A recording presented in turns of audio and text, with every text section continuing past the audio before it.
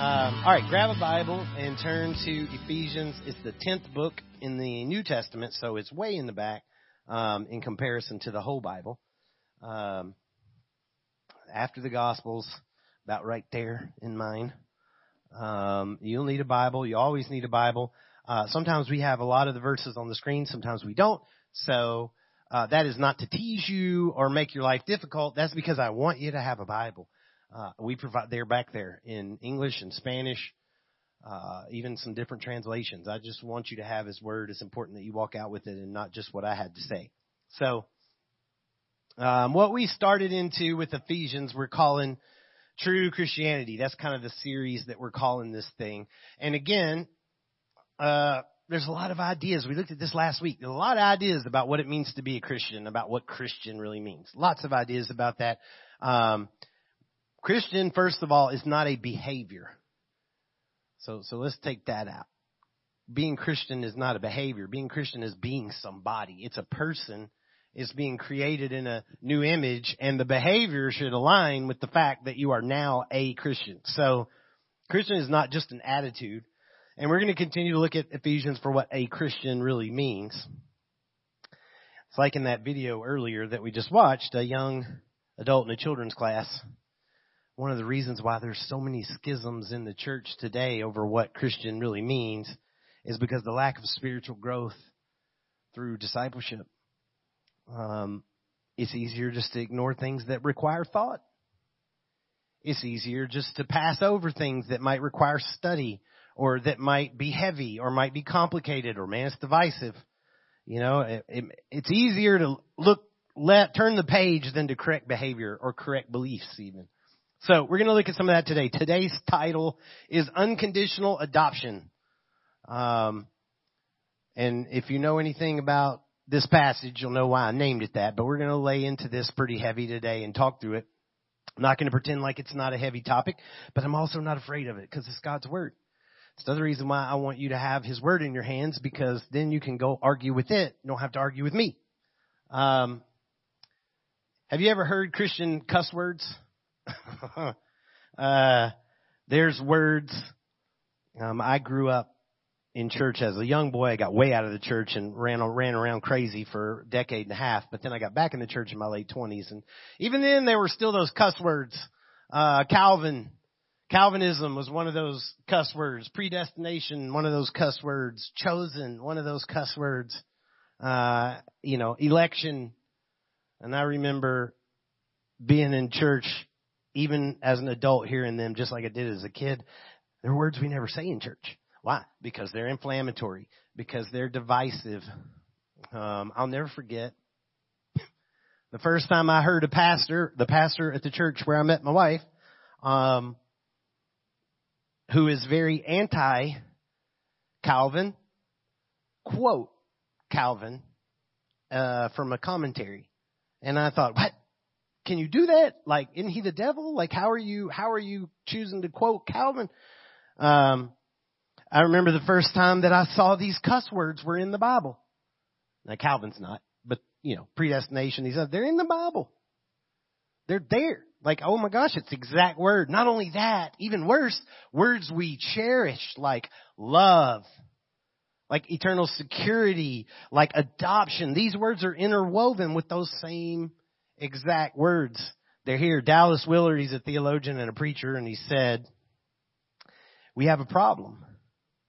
We're not only saved by grace, we're paralyzed by it. We will preach to you for an hour that you can do nothing to be saved, but then we'll sing to you for 45 minutes and beg you to do something to be saved. And so that brings me kind of to the point today. This is just my one point, my flag in the ground that's going to kind of keep us grounded around this text. And it's not scripture, it's just me. But as a Christian, we've been adopted and given blessings that should cause us to praise God for His grace rather than arguing over how He accomplished it. Okay? As a Christian, we've been adopted and given blessings that should cause us to praise God for His grace rather than arguing over how He accomplished it. So, nonetheless, the argument goes on. Nonetheless, the fight goes on. And maybe you're here and you have no idea what I'm talking about. Well, let me give you a quick 2 seconds of church history John Calvin was a theologian in the early 1500s who kind of established a biblical argument for the sovereignty of God in Scripture in salvation. He established this kind of biblical framework to argue how God saves sovereignly in Scripture.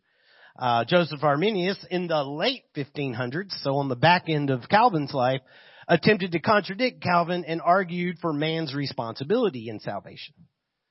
That was, 400 plus years ago. The churches are still splitting over this today, fighting over it. In 1618, right on the back end of that, in 1618, a council of global churches, really, for what it's worth, decided that Arminius was wrong, and they stood by Calvin on the Scriptures. But that ain't where it started. Y'all like that? Ain't? Can't get the South out of me sometimes. It's still there. That's not where it started. If you back up over 1,000 years before this, Augustine, commonly referred to as Saint Augustine nowadays, but Augustine was in the same line of thinking as Calvin would be way later on sovereignty. And a man by the name of Pelagius was in the same category as where Arminius would find himself 1,000 plus years later. Pelagius, by the way, is where we get the term plagiarism. And it's no surprise that then the churches discredited Pelagius and sided with Augustine for the most part. But that's not where it started either. You can back up a little bit farther, and Paul argued for sovereignty and man's responsibility. Both. And then you can back up a little farther than that, and Jesus did the same thing. Jesus did the same thing. What's the point? Here's the point. There's no small chance we're fixing to resolve this in a 35, 40-minute sermon. It's not going to happen. We can mine it because it's in the Bible, but we're not going to solve it. But I can tell you this right now. The trick to this whole thing, the piece in this whole thing, is stay in the Bible and stay with what the Bible says, where it says what it says. And don't try to fit the Bible into this perfect logic box. That's the struggle. Don't try to force it into this perfect little box of logic. So the sad thing about this, what we're looking at today, is that it's become this dark, complicated topic that I'm having to give you this story of thousands of years of argumentative history in the church. It's become this dark and complicated and hard thing. And the sad part is Paul wrote this as a celebration. I mean, in Greek, this is literally written like a poem. It's almost like Paul is singing a song of praise, like he's so excited. The theology in here is unreal. I mean, it's so deep. But this is not some dry seminary class. This is a man who is exploding with joy, like probably even in tears. He's so excited over what he reads here. So let me read it to you really quick. I know it was read earlier. Cameron got up here and gave it to us, but let me read it again. Verse 1 or verse 3, and just hear it out. And I know it's heavy, but hear it out. Blessed be the God and Father of our Lord Jesus Christ, who has blessed us in Christ with every spiritual blessing in heavenly places, even as he chose us in him before the foundation of the world, that we should be holy and blameless before him or in his presence. In love, he predestined us for adoption to himself as sons through Jesus Christ, according to the purpose of his will and to the praise of his glorious grace with which he has blessed us in the beloved. Some quick observations, and this is why I read it first. There's some serious run-on sentences here. If you're a grammar person, this is probably making you itch all over. In fact, the whole first the 14 verses from 3 to about 14 are all really in Greek, one sentence for the most part. And the reason why is because, again, it's written like a poem. It's written poetically. We're plugging the periods and stuff in there and trying to sort the sentences out. And another thing before we break this down, look at the tense of the actions, the tense of the verbs.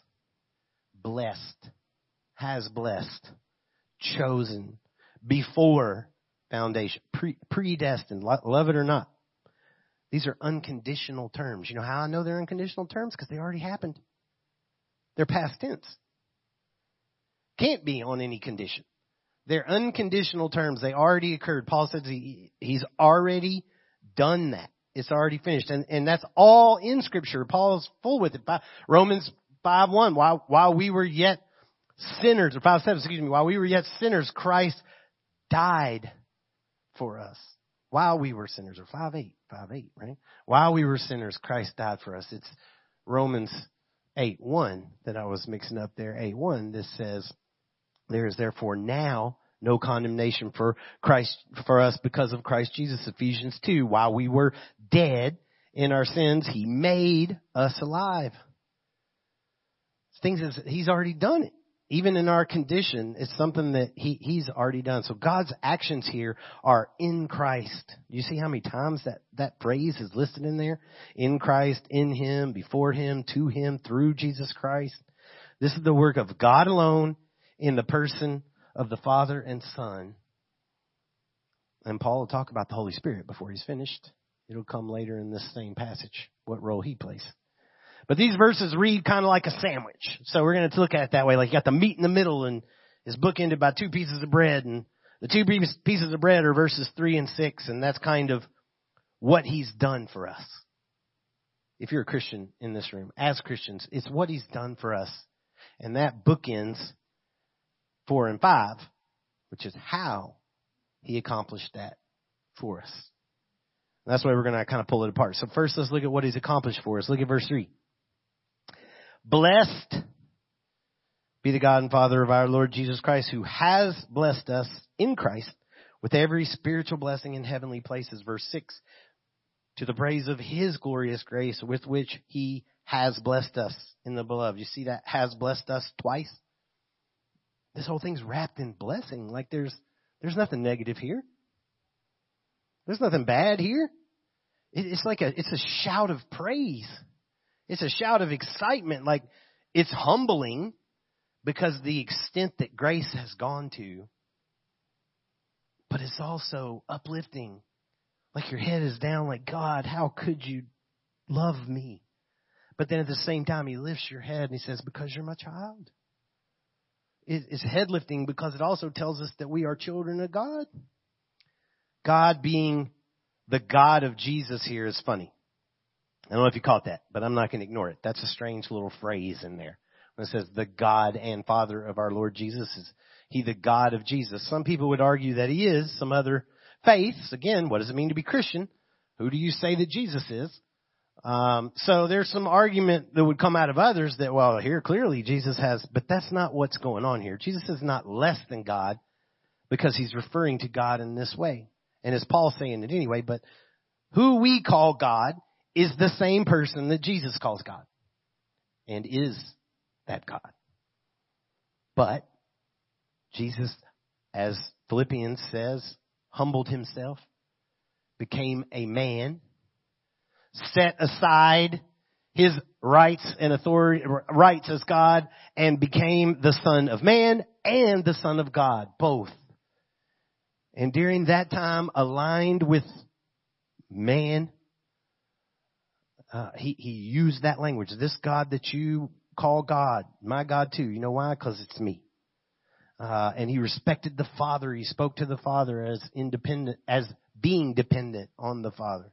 One pastor put it like this. He said, He, God, is God to our Lord Jesus Christ because Jesus became man. And as Son of Man, He looks up to the Father as His God. He, God, is also Father of our Lord Jesus Christ because God is also God the Son from all eternity. So does that hurt your head? Okay. No problem. Don't sweat it. It's fine. You can't explain God. This is another thing that you're not going to be able to do. But it's okay. You can know Him. You can know Him well. I've used the analogy many times. I cannot explain my wife. I love her with all my heart. But every time I think I get her figured out, she does something that surprises me. So that's a good thing most of the time. But God is infinitely more than my wife. So learning to know Him, learning to understand Him is going to be something that we can gain daily, but He's always going to be more than we can get our head around.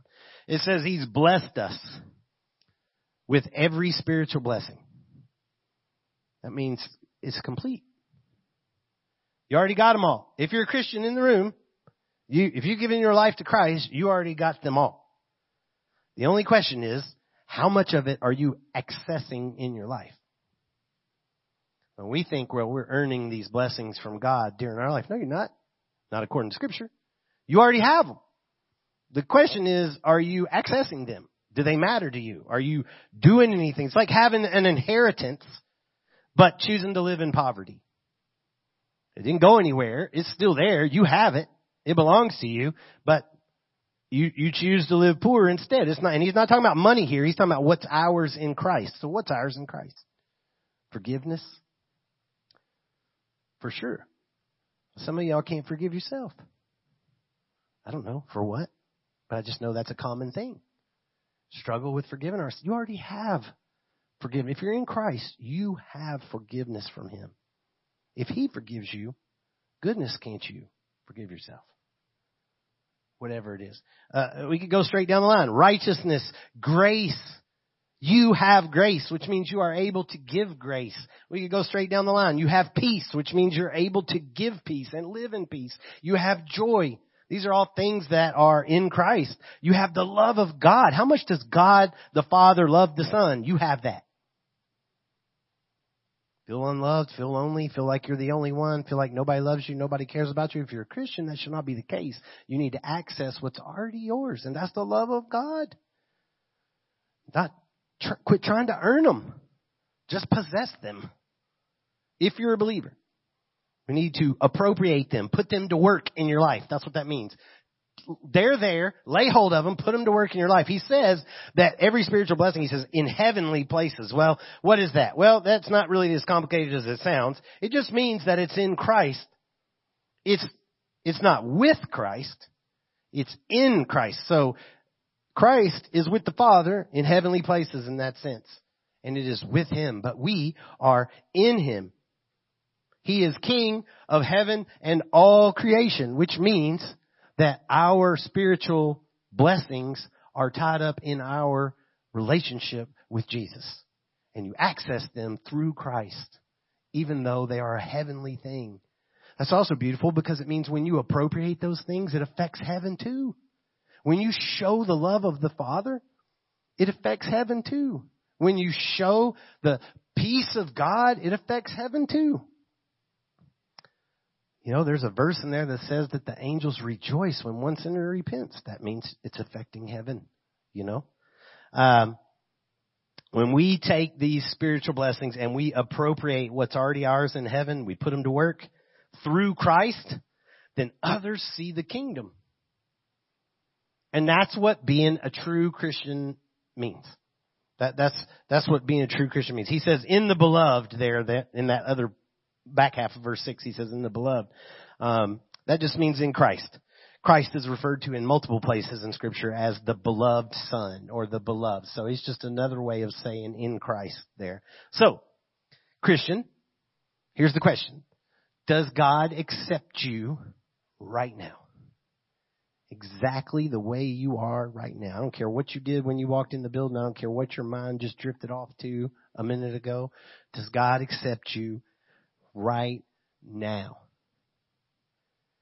The answer is yes, 100%, because He made you accepted in Christ. That's what this is about. To the praise of one thing. It's in verse 6. His glorious grace. That's it. Listen to me. If you can't praise God for His grace, I can't give you another reason. I really can't. I mean, that's as good as it gets. So that brings us to the meat in the middle. So how did He accomplish these things that we just described for us? How did He make these things so? What is grace? Well, here it is. Verse 4. Even as He chose us in Him, in Christ, before the foundation of the world, that we should be blameless before Him in love, He predestined us for adoption as to Himself as sons through Jesus Christ according to the purpose of His will.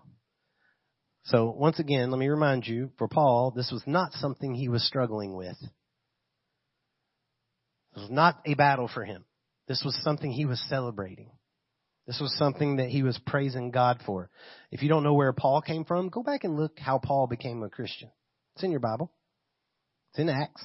Go back and look at how Paul became a Christian, and you'll understand why he didn't struggle with this at all.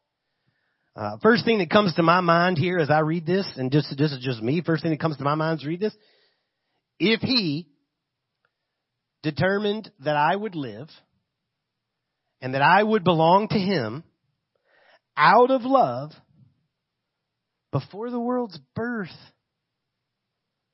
then he waited for me. I mean, just think about that a minute now. He waited for me. You know?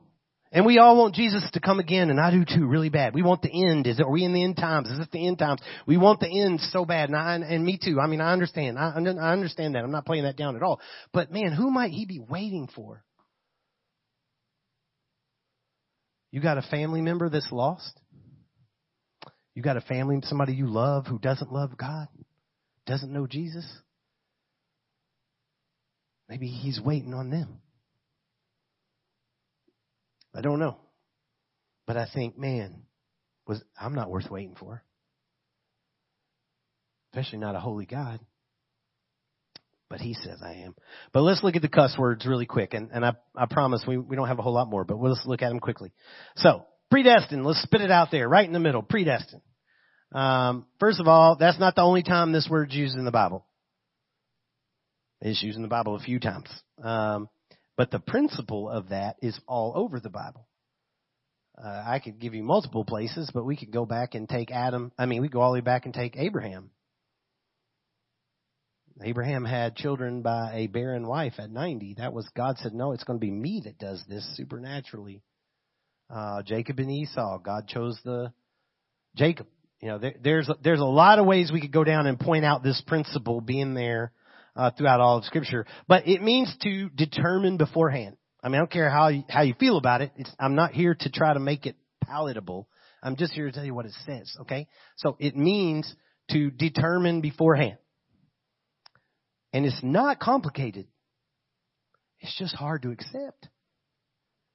It's not complicated at all, really. It's just hard to accept. We wrestle with it and we start trying to figure out, okay, well, it can't mean that. Well, it can't mean that. Well, it can't mean, why can't it?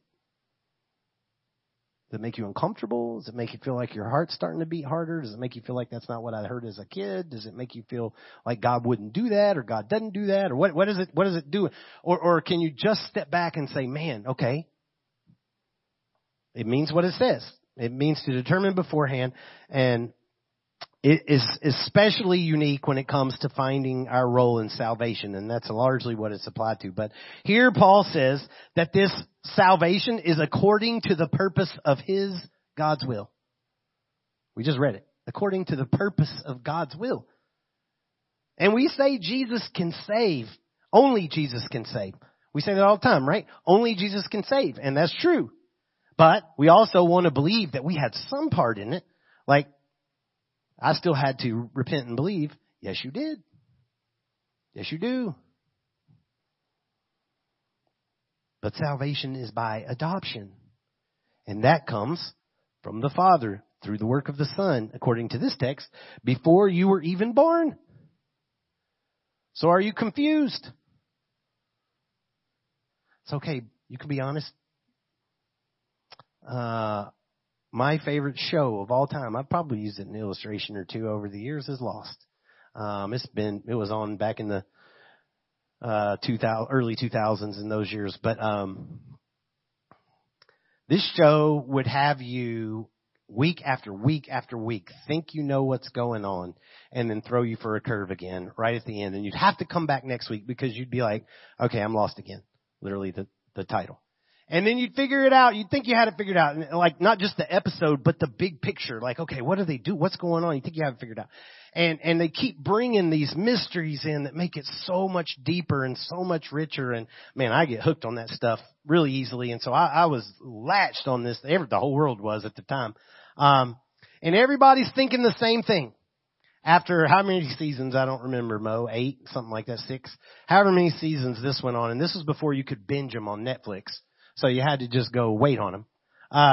And at the end, everybody's waiting to see how are they possibly going to clear all of this up. Guess what?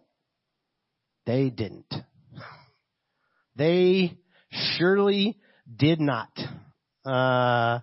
And you can go back, though, and you can continue to watch episodes, and you can find things you missed trying to sort out the ending. And you might even change some things you thought you had going on in your head because you went back and watched, and now you're like, oh, I thought that was that, but no, it's that. And you're still working on the ending. And it can be exciting. I mean, I didn't hate it. It can be exciting, but also be maddening for some people. My wife is glaring at me back there because even so many years later, she's still bitter about it. It's maddening because we want closure. We need closure. We need like everything to fit perfectly. We need loose ends removed, and we need the box to be square, and we need the top to shut, and we tend to treat God the same way. It's like a train track. All right?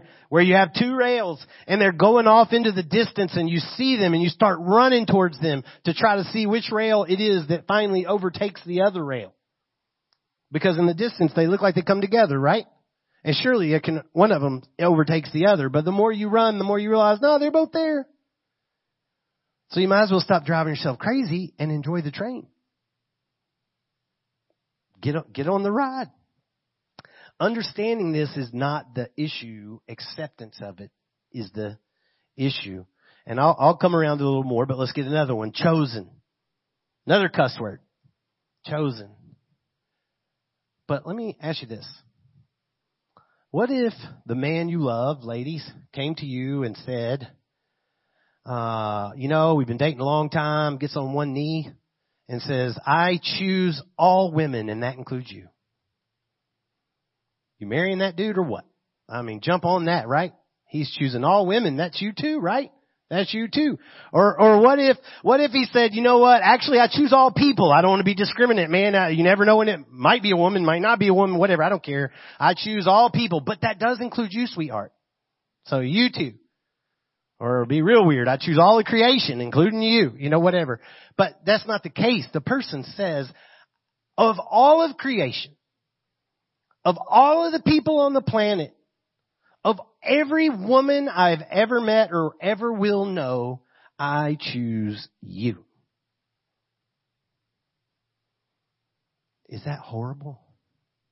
Do you look at him and go, what a jerk you are? How mean. How awful. How bitter. How could you ignore so many other people? No, you say, I love you. You say, I love you. Chosen here is connected to that before the foundations of the world. I'm not even going to have to dig into that, but let me tell you what Spurgeon said, one of the most famous preachers of all time, and is great. It's just one simple statement, but it says it all. God certainly must have chosen me before I came into this world because he would have never done so afterwards. That is perfect. That really says it all. They got to give nothing more to that. But imagine what he's saying. He looked ahead and he loved you before you were even birthed. He looked ahead and he loved you before your grandparents were birthed. Why does that upset us? Why can't you just say, God, I love you. Thank you. Holy, set apart, blameless here. Blameless means without blemish. How is it possible that you could be without blame? Because Christ was made to blame for you. That's what 1 Corinthians 5:21 says. God made him who knew no sin to be sin so that we might be the righteousness of God. You exchanged. He took on your sin. You took on his righteousness. And he nailed your sin to a cross and buried it in the dirt. And we can stand before him or in his presence, in the presence of God the Father. Because we are in Christ. Not just in heaven. Right now. Not just when you die, you can stand before God. We say that, well, what's God going to say when, what's Jesus going to say to let you into heaven? Or what's God going to say when you stand before him? He ain't going to say nothing. That's already dealt with. What is it? Romans 8:1. I said it before. There is therefore now, right now, no condemnation for those who are in Christ. That's what he said over and over. You are in Christ. So if you are in Christ, it's paid for. There's nothing left, man. There's nothing left for God to do but welcome you home. It's settled. I'm not saying that. The Word's saying that. Again, it's something he already accomplished for you in Christ. Now, I know, but you don't know the sin I still struggle with. I know I don't, but I know the sin I still struggle with. I'm a pastor. You think I'm sinless? No, sir. I get mad. I sin. I do things. I have thoughts in my head that I'm like, how can that still be there? How can I still wrestle with that? How could that come back into my head? How could this happen? Why did that happen? I struggle with it too. We all struggle with sin. I'm not talking about being sinless. It says blameless before him. It doesn't say blameless before Coach Bradford over here. It don't say blameless before Cameron. It says blameless before him. In God, he sees a son or a daughter. That's all. Now, it may mean he needs to discipline his son or daughter. It might mean you are being disobedient and he needs to handle that. But you're not condemned for your sin because Jesus paid for that. And if he stands up, if Satan were to come up and say, yo, Father God, you know what John did? Tell you what John did, Mr. Christian John. Let me tell you what John did this week. Jesus says, I took care of that. Dad, it's done. I already took care of that. And you say, well, he hadn't done it yet. It was taken care of before the foundation of the world. That what we just looked at? This was God's plan from the beginning. It was his start. Why? That's the word that just blows my mind with all this. Why? The two most important words in this whole passage that are overlooked and nobody talks about it. Everybody jumps right to predestination, right to whatever. The bullseye in the middle of this. And part of it's because we put a period there and a verse number in a very strange place. In love. Everything you just read is an act of God's love. He loved you beforehand. You know, I wrote this out, but I'm going to read it to you just because I want my thoughts to be clear. And so let me read. This is not an article. This is made up. I made it up. Full disclosure. But take yourself here with me for just a minute. Imagine a little girl in Somalia. Her father is part of a gang that's battling for control of the country, and her mom is a junkie who doesn't even remember being pregnant. She's abandoned on the street as a baby. A nearby woman sees and takes the little baby girl to a state-run orphanage. It's run by a government that's corrupt and under siege from the gangs. But somehow she survives and starts to grow, struggling every day to survive. The other children are horrible to her and to each other. The employees abuse all of them. The food is horrible, and it's only enough to stay alive. Her bed's covered in bugs, and there's no pillow. Bugs circle the only light in the bedroom where she shares everything she has with dozens of other children of all ages. Meanwhile, she has no idea, but thousands of miles away, a very wealthy man and woman with a broken heart are searching to fill it with a little girl. They love the Lord, and they've been praying and asking him for a daughter. They've been shown a picture of this little African girl, and their hearts warm immediately. They are instantly in love with her before they even meet her. She has no idea. They begin steps to make her a part of their family, but the cost is great. But they pay every penny. They go to visit her, but she doesn't understand yet that one day they'll come back and they'll take her home. When that day comes, she's given a new name. She's overwhelmed with joy. She's got fears, yes, but at last she has value to someone. She's important. She's loved. She's part of a family. And it was from nothing she had done. It was fully unconditional. It was predetermined and executed before she ever knew it was happening. She now has a new name, a new family, and a new identity. And no matter what comes next, her destiny has changed. That's what it means to be unconditionally adopted. That's what it means to be predestined for adoption. It is a beautiful thing. If you recognize that you're the little girl. I'm not going to ignore a few things. I got just a second longer. I'm done here, but I'm not going to ignore the obvious hard questions. I'm not going to cover them all. We don't have time, but there's lots of them. Where does my free will work into this? Regardless of where your free will works in, what Paul is talking about right here is adoption. That's what he said. Predestined for adoption.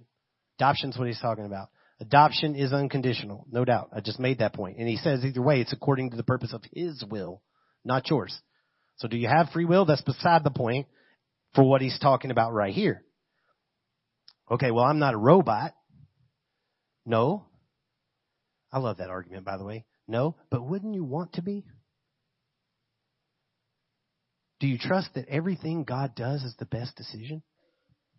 Wouldn't the best thing possible be that you were God's robot? And that he prevented you from all of the stupid decisions that you did in your name and just made every decision for you correctly. I don't understand why that is a bad thing. I know I do, but I don't. And like I said, there's no time. I know there's a lot of questions, but remember, this has been battled for millennia. You can come and talk to me. I'll be happy to talk to you. I'm not hiding from it all. But I will say God answered this way when it got really heavy.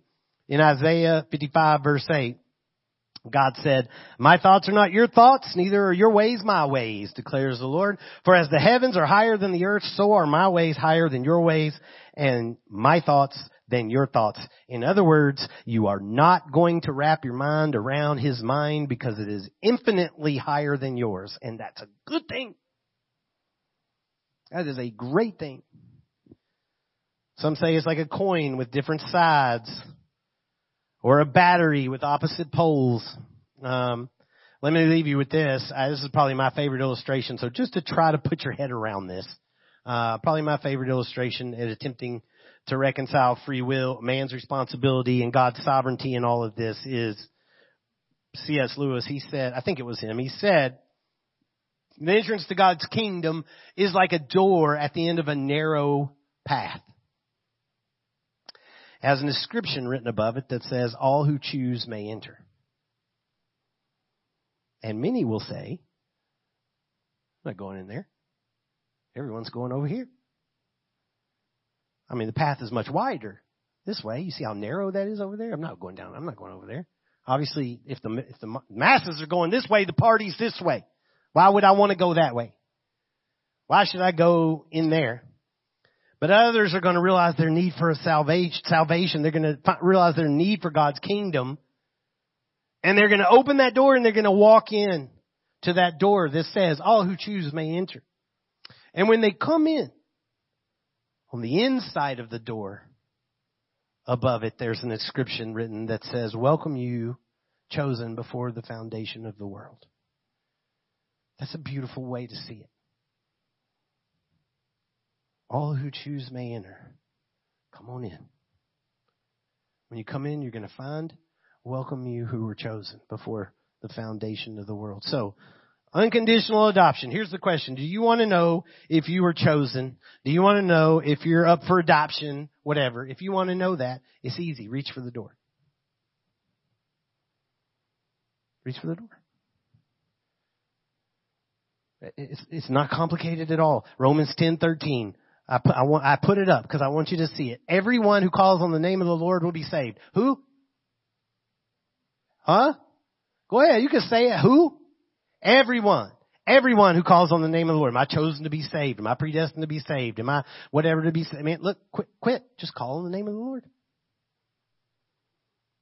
Because everyone who calls on the name of the Lord will be saved. Now, you better know the name you're calling on. And we've talked about that, about Christ. But it is available to anyone. And if you're a Christian, listen, and I'm finishing with this. It's time to stop seeing the Bible as something to argue about, okay? Instead, it needs to begin with you considering the fact that He patiently waited for you. If you're a Christian, He waited for you to adopt you. Why? to the praise of His glorious grace. Because of grace. Does grace make you praise? It should. It breaks me down fairly regularly. Why me, Lord? Why me? I'm not haunted by my past, but I'm reminded. Why me? That should change everything about the way you live if you're a Christian. Everything. Stand up with me and we're going to pray and really quickly and sing another song and then we'll be done. And I'm serious. I know you're going to have questions, and if you do, that's fine. You can come find me afterwards, and I will give you no answers. And I'm kidding. We can talk about it. But let me pray. Lord, your word is amazing. I think oftentimes on passages like this, you could have just left it out. We didn't have to know the behind the scenes. But the amazing thing is that you want us to know the behind the scenes because you want us to know you loved us that long. I can't imagine knowing that Jesus knowing that taking the steps of creating the world was going to lead him to a cross to save it. And he did that. And he waited on me. Waited on me. Lord, you're waiting on people in this room. You haven't returned. It's not over, so you're waiting. And I don't know who's given their life to you. I don't know who I don't know that everyone in this room is called on the name of the Lord, but Lord, I pray they would today. Recognize that we're saved by grace only because there's nothing I can do to get me there. Recognize that your cross paid for it all. Lord, thank you so much for that. And we say these things in Jesus' name. Amen.